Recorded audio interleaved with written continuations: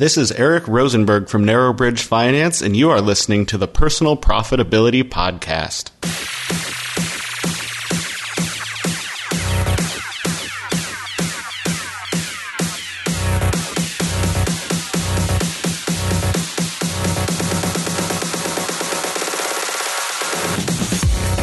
You're listening to the Personal Profitability Podcast, where you'll learn how to earn income, live better, and put your money to work for you.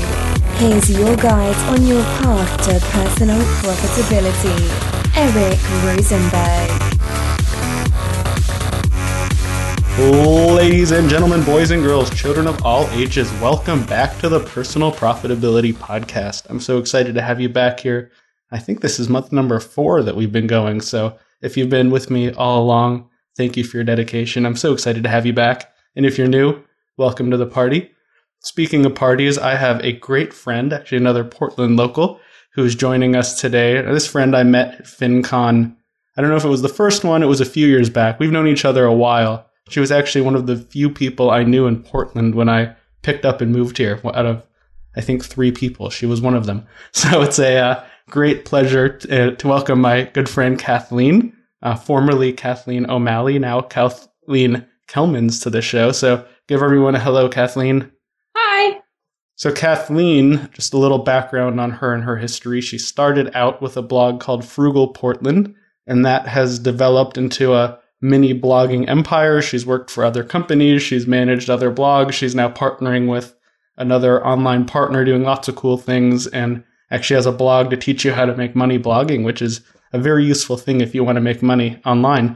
So we're going to start off, as we start off all of our interviews, both Kathleen and I are having a beer because, finance should be fun. And this is your opportunity to hit the pause button if you're at home to go grab a beer to join us. As always, if you're in the car or if you are at an office where that is not an okay thing, don't feel bad to miss out. But if you're able to, here's your pause point. Go grab your beer. Okay, welcome back, unpaused. So, Kathleen, what are you drinking on your side? I have a Ninkasi Dawn of the Red India-style red ale. Ooh, that sounds fun. I haven't had that one. I like Ninkasi. And I've had a few local Portland people on before, and we all have Oregon beers, which is kind of fun. I have a Hop Smack IPA here from Cascade Lakes.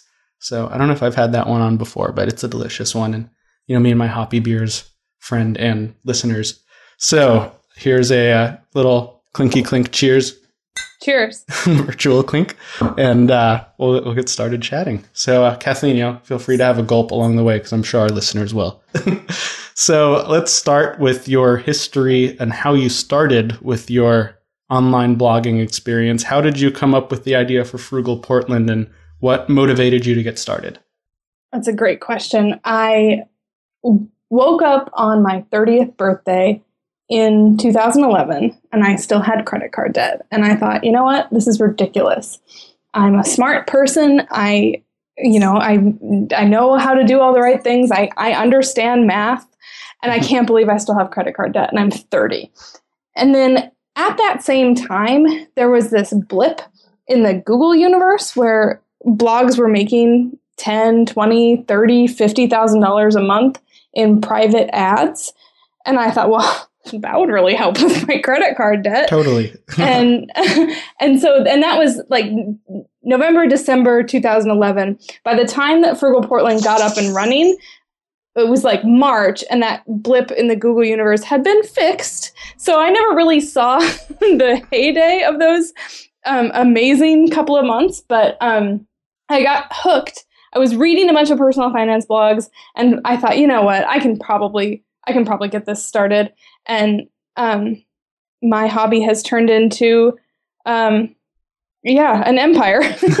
I like building empires. Right? That's why I'm always trying some project or another. I actually just wrote in my most recent income statement that I might be trying a new little startup. So we'll see how that goes. I'm always, I figure if I keep adding new businesses, eventually one's going to work, right? So, exactly. So you tell us a little bit more about Frugal Portland and the life cycle there and what you did with that site? Sure. It started as a Dear Diary kind of blog. I hey, I'm frugal and I live in Portland, that'll be great. And so I did a lot of income statements and debt payoff progress and talking about debt and getting out of debt. And then I got out of debt and thought, okay, now what?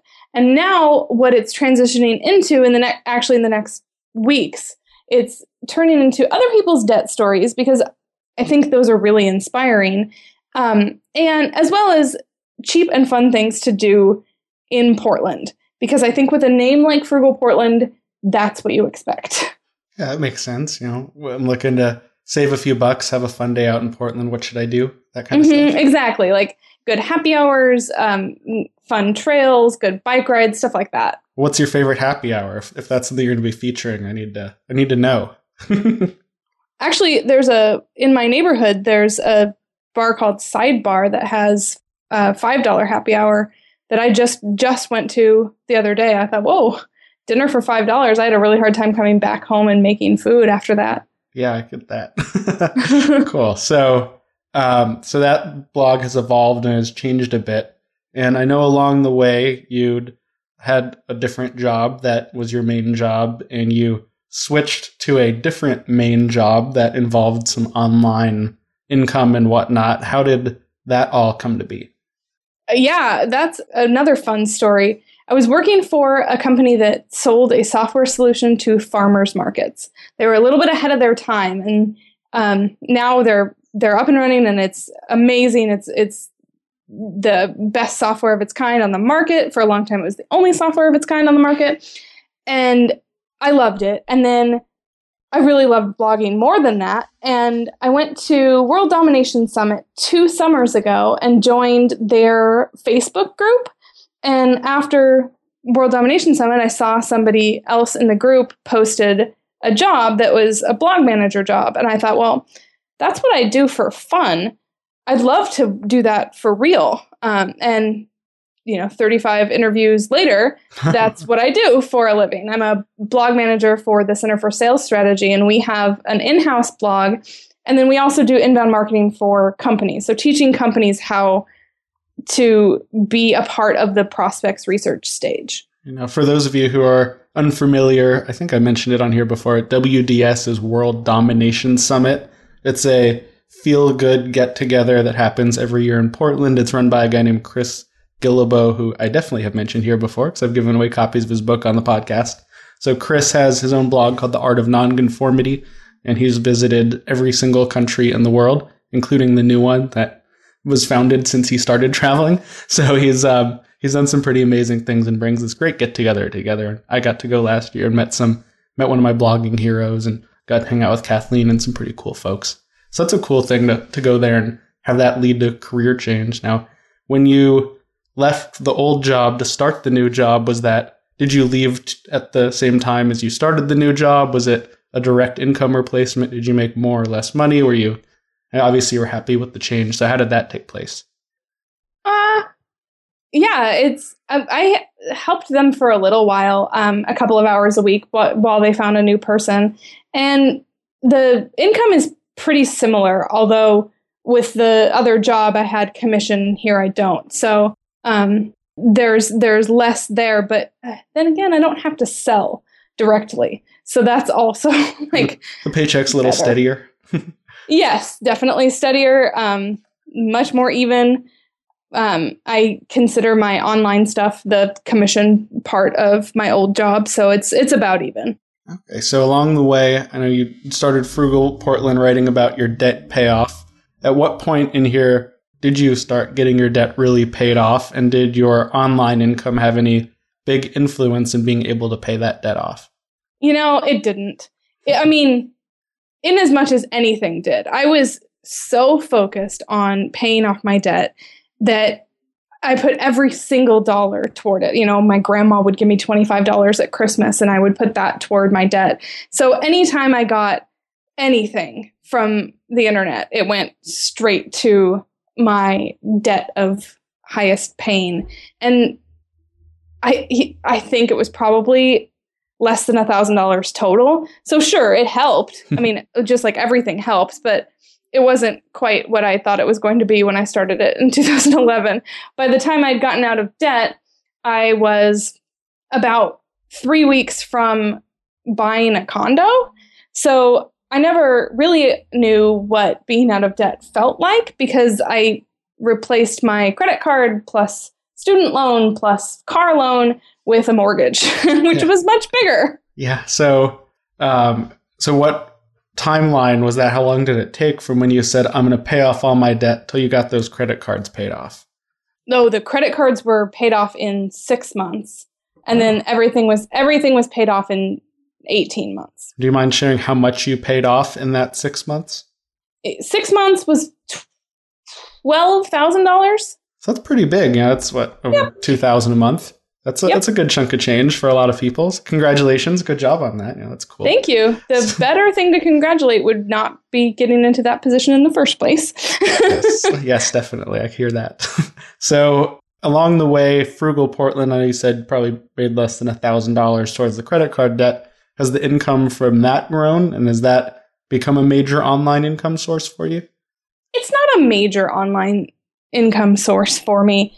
And I don't think it's set up to be. You know, if I had known what I know now in 2011, I don't think I would have gone so niche into frugality and debt blogging within a specific regional area. So it's very hard to talk about ways to make more money or normal lifestyle things when the whole tone of Frugal Portland is about saving as much money as you can. So that's what that whole site is about, learning how to live minimally and save half your income and how to do that kind of thing. So it's made me money, but mostly in AdSense and affiliate links. And it's probably, I was saying this to Eric off the record, but the way that we talk about it on for-profit blogging is that there are different tiers of money making. And I believe that anybody can make money with their blog. I don't believe that everybody can make $10,000 a month, but I think you can make there are three different tiers in my mind. There's the top one, which is income replacement. And then below that, it's something that pays the bill, so that the blog acts like a roommate and pays your rent or part of your rent or your mortgage or a lot of your bills. And then there's the smaller tier, which is what I call the Thai food tier, which means that the blog pays for your food every once in a while. It buys you dinner every now and again. And I would say that Frugal Portland is that middle tier. It doesn't make a lot of money. It makes enough to pay staff writers, and it makes enough to bring in some AdSense revenue. I went from getting a payout every year to getting a payout now almost every month. So there are ways you can do it. It's just not the intent of Frugal Portland. Sure. So speaking of for-profit blogging, as Kathleen just mentioned, she has another blog that she started along the way that I'd said earlier is about how to make money blogging. So could you share a little bit about how that idea came to be and how you went about launching that? Yeah, that was a mastermind group kind of thing where one week I would say, hey, there's this new tool that you should be looking at. And my mastermind group would be like, neat, that's really fun. Or, hey, here's how to put images on pictures and optimize for Pinterest. Cool, that seems really neat. And so all the time I was nerding out with these tools and I needed an outlet. And basically every URL I bought, I thought, I wonder if forprofitblogging.com is taken. The first one I tried was blogforprofit.com, and that was taken, which I wasn't very surprised by. But then I was really surprised that for-profit blogging was available. And I thought, well, the universe says that I should have it, and it's $8 or something. And so I bought that. And then I did more of a strategic launch with that one. I wrote 30 posts before I went live. And then I was able to flood with posts every couple of days, even without having to write them all the time, which was really helpful at first because when you're launching, you want to make as many connections as possible.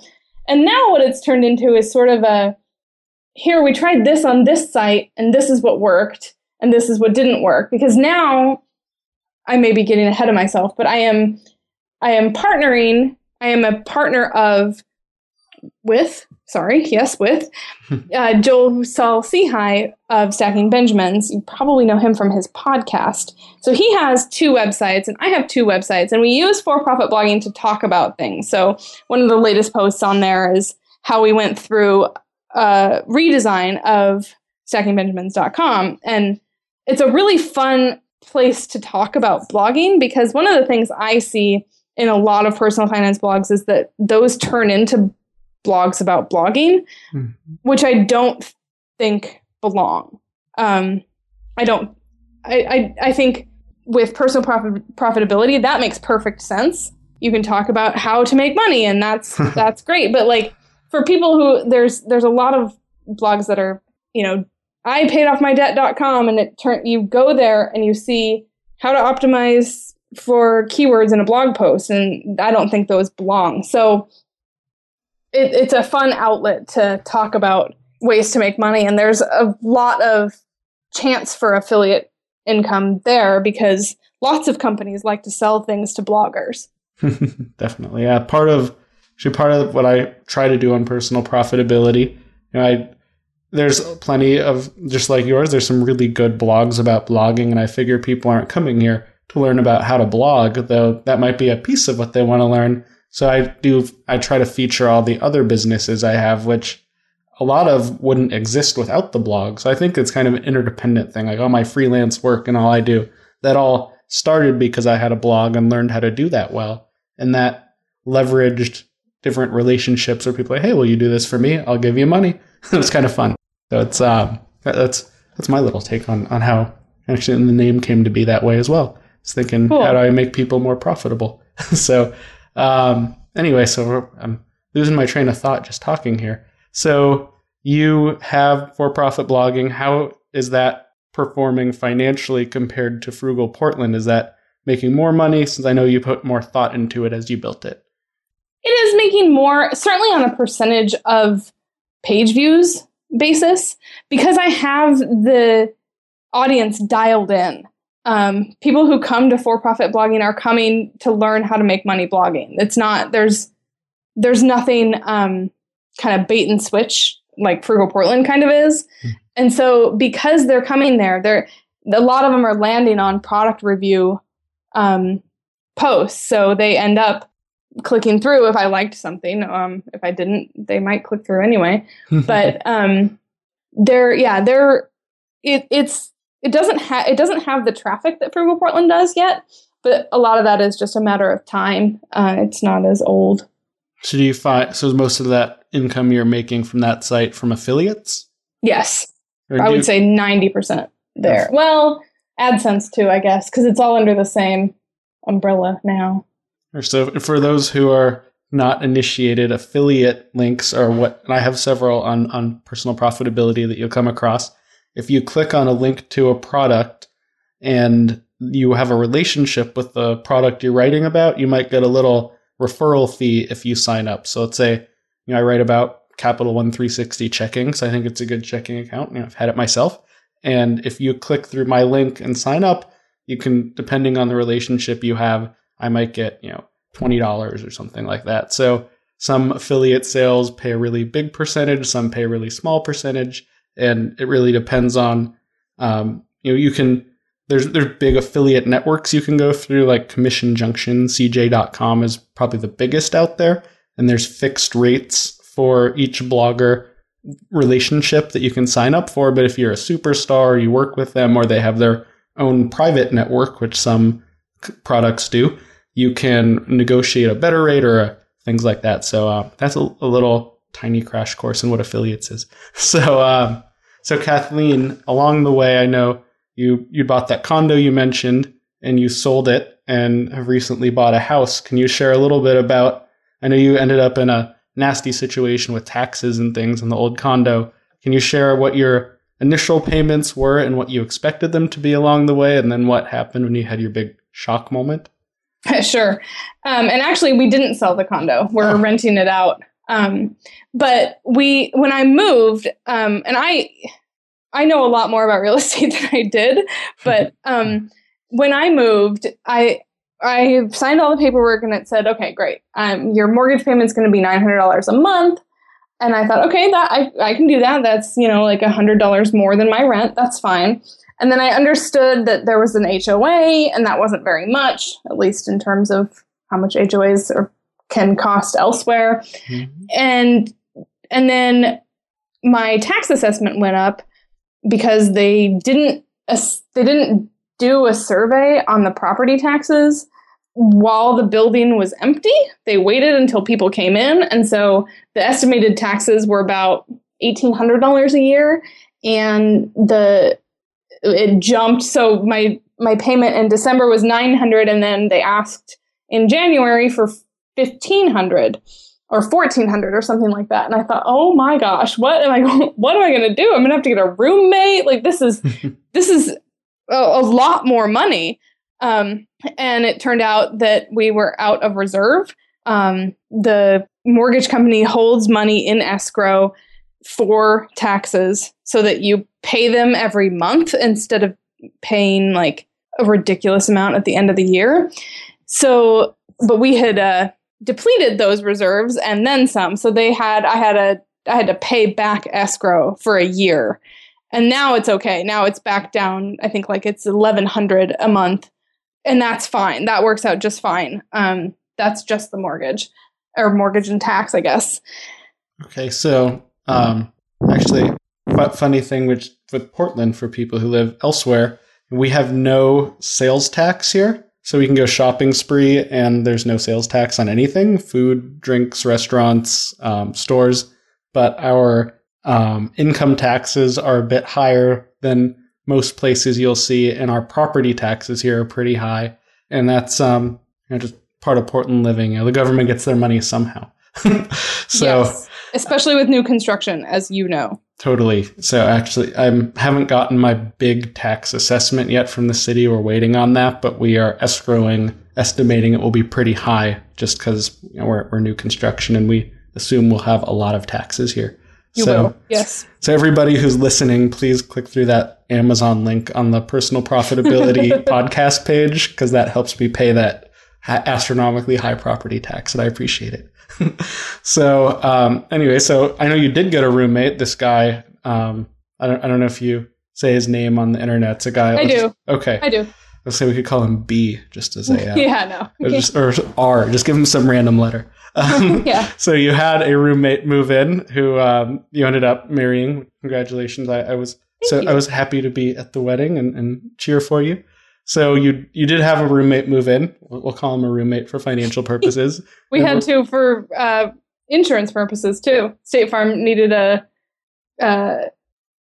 rental agreement. We're like, okay. Interesting. So you had this roommate move in and started having a 2-income household.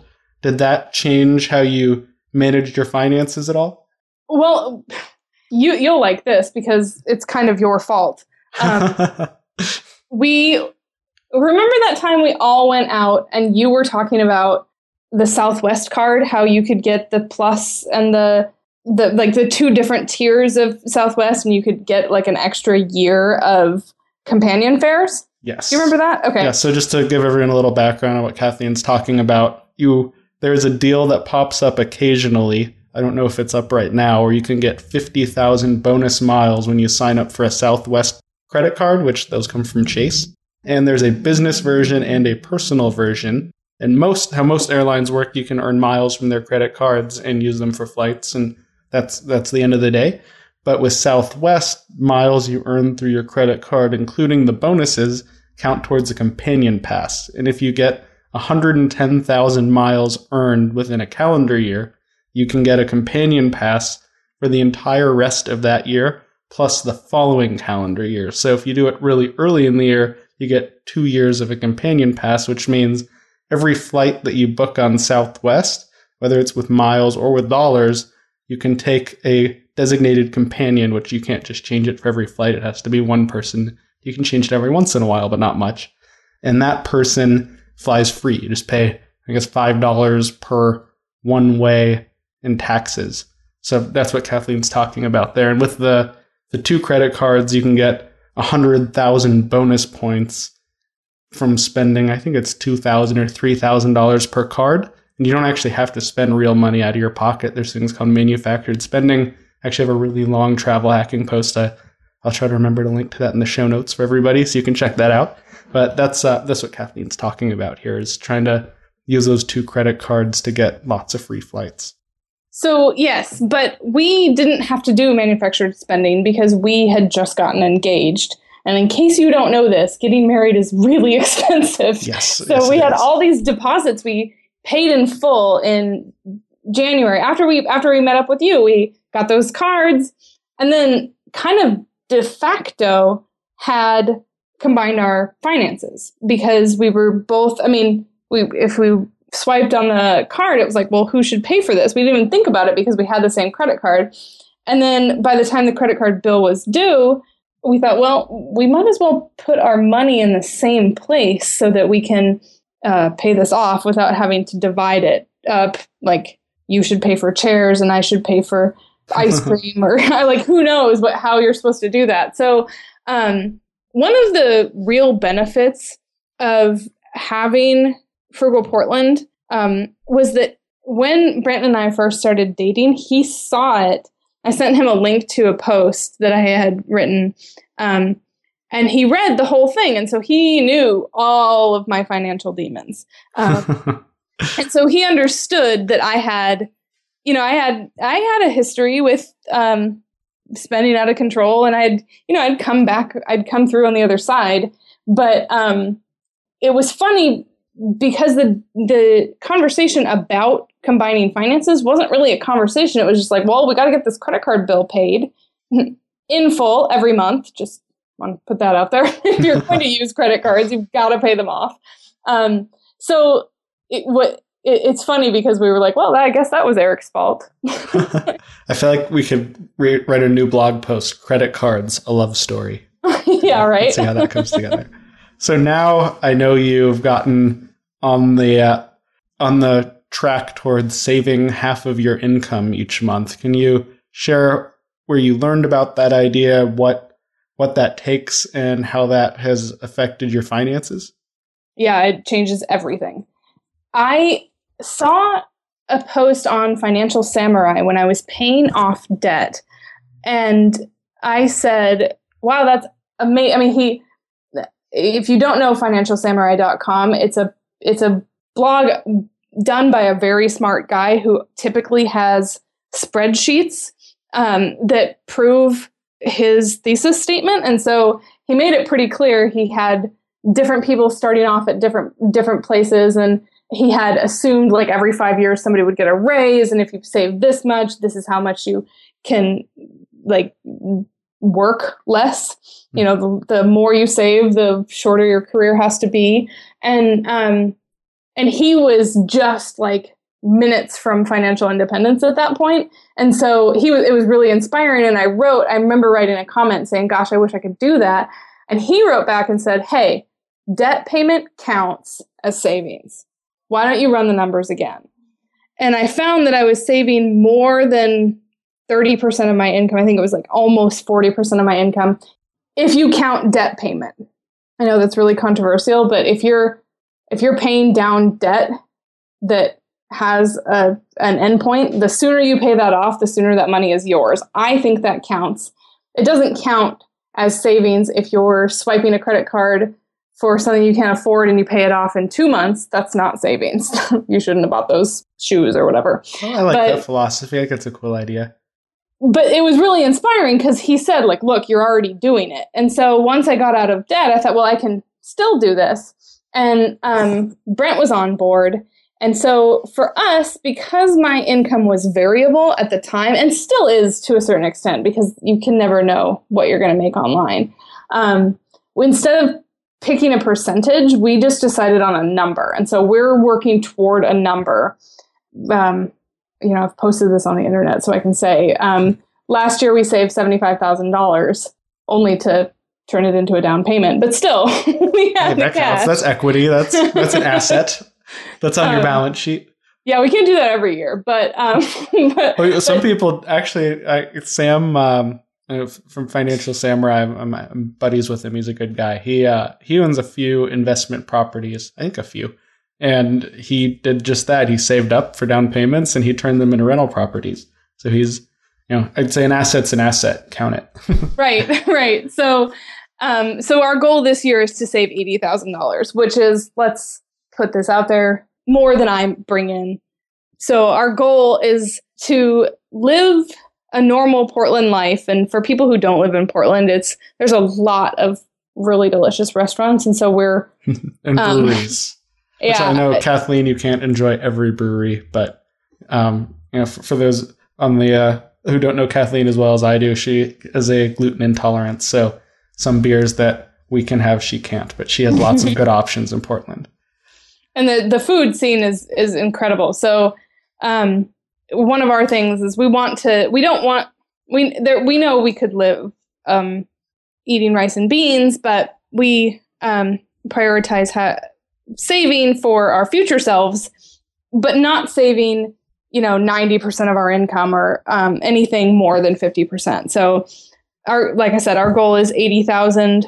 We track it every month on our own. It's a little bit boring, so I stopped posting about it. But I really like looking at the spreadsheet. It's very exciting when we're able to put more and more into Vanguard. Do you have a target early retirement plan, or do you think when you retire you'll still really want to work on internet things and hobbies that have become passions? Yeah, I don't know. I've been told I'm a bit addicted to workahol. So I just heard that from my wife about a half hour ago. So you understand. So I have all kinds of projects in my head.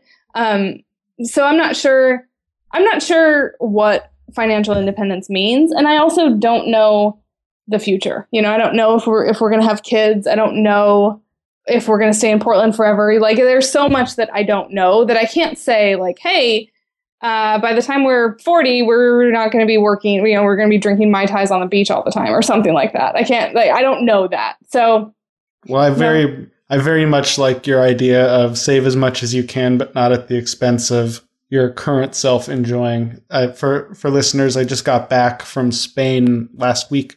I was there for 2 weeks with my wife. We went to Spain and Gibraltar and Portugal, and we travel hacked it, so the flights were pretty cheap and accommodations were pretty cheap. But still crossing the world for a couple of weeks, expense adds up, and it's important to you think of your money as a tool that you can enjoy. It's not when you have a ton of debt, money can be a hindrance to enjoying your life. But once you have that paid off, or you have it all paid off, other than let's say a mortgage or student loans that you're chipping away at, you can use your money to do great things like save for early retirement or financial independence or trips around the world or going to have the best, fried chicken in Portland or something. So there's lots of cool things you can do with your money. And there's one big finance blogger who Kathleen and I both know, Mr. Money Mustache. He's probably the biggest name in early retirement, save half your income kind of stuff. So if you're interested in that, in addition to Frugal Portland and my blog, that's another good place to take a read. So Kathleen, is there any other big stuff you want to share from your story that you want the readers to hear that you think would be an interesting tidbit? No, I'm working on a physical product, but it's not ready enough to talk about yet. Oh, that's exciting. I'm excited to hear about that when it is time to hear about. That's fun. Yeah, you won't be able to get rid of me when it's time to hear about it. My Facebook will be full of Kathleen saying, "Check out this thing I'm making." Right, exactly. Who needs a guest post from me? So, if our readers were inspired and loved your story, where are good places for them to go out and find you on the interwebs? You can find me at frugalportland.com. You can find me at forprofitblogging.com, and you can find me, I'm an ever-increasing presence over at stackingbenjamins.com. Great. And how, Twitter, any preferred direct contact methods? Oh, sure. My Twitter is OMalleyK. Perfect. So, Kathleen, thank you so much for being a part of this episode. I found it very interesting hearing parts of your story that I didn't even know about. So it was great for me. I think it was great for everyone else. So I'm going to pick up my beer and give you another virtual cheers. Ding. And thank you so much for being a part of it. And everybody, thanks for coming and listening. As I mentioned a few times lately, we just got into the iTunes store. So if you're listening on iTunes or Stitcher or wherever else, please take a moment to give a little rating. If you think we're awesome, 5 stars would be swell. If you think we're bad, please send me an email and let me know what we can do, or what I can do better to improve your experience. And everyone, until next time, stay profitable.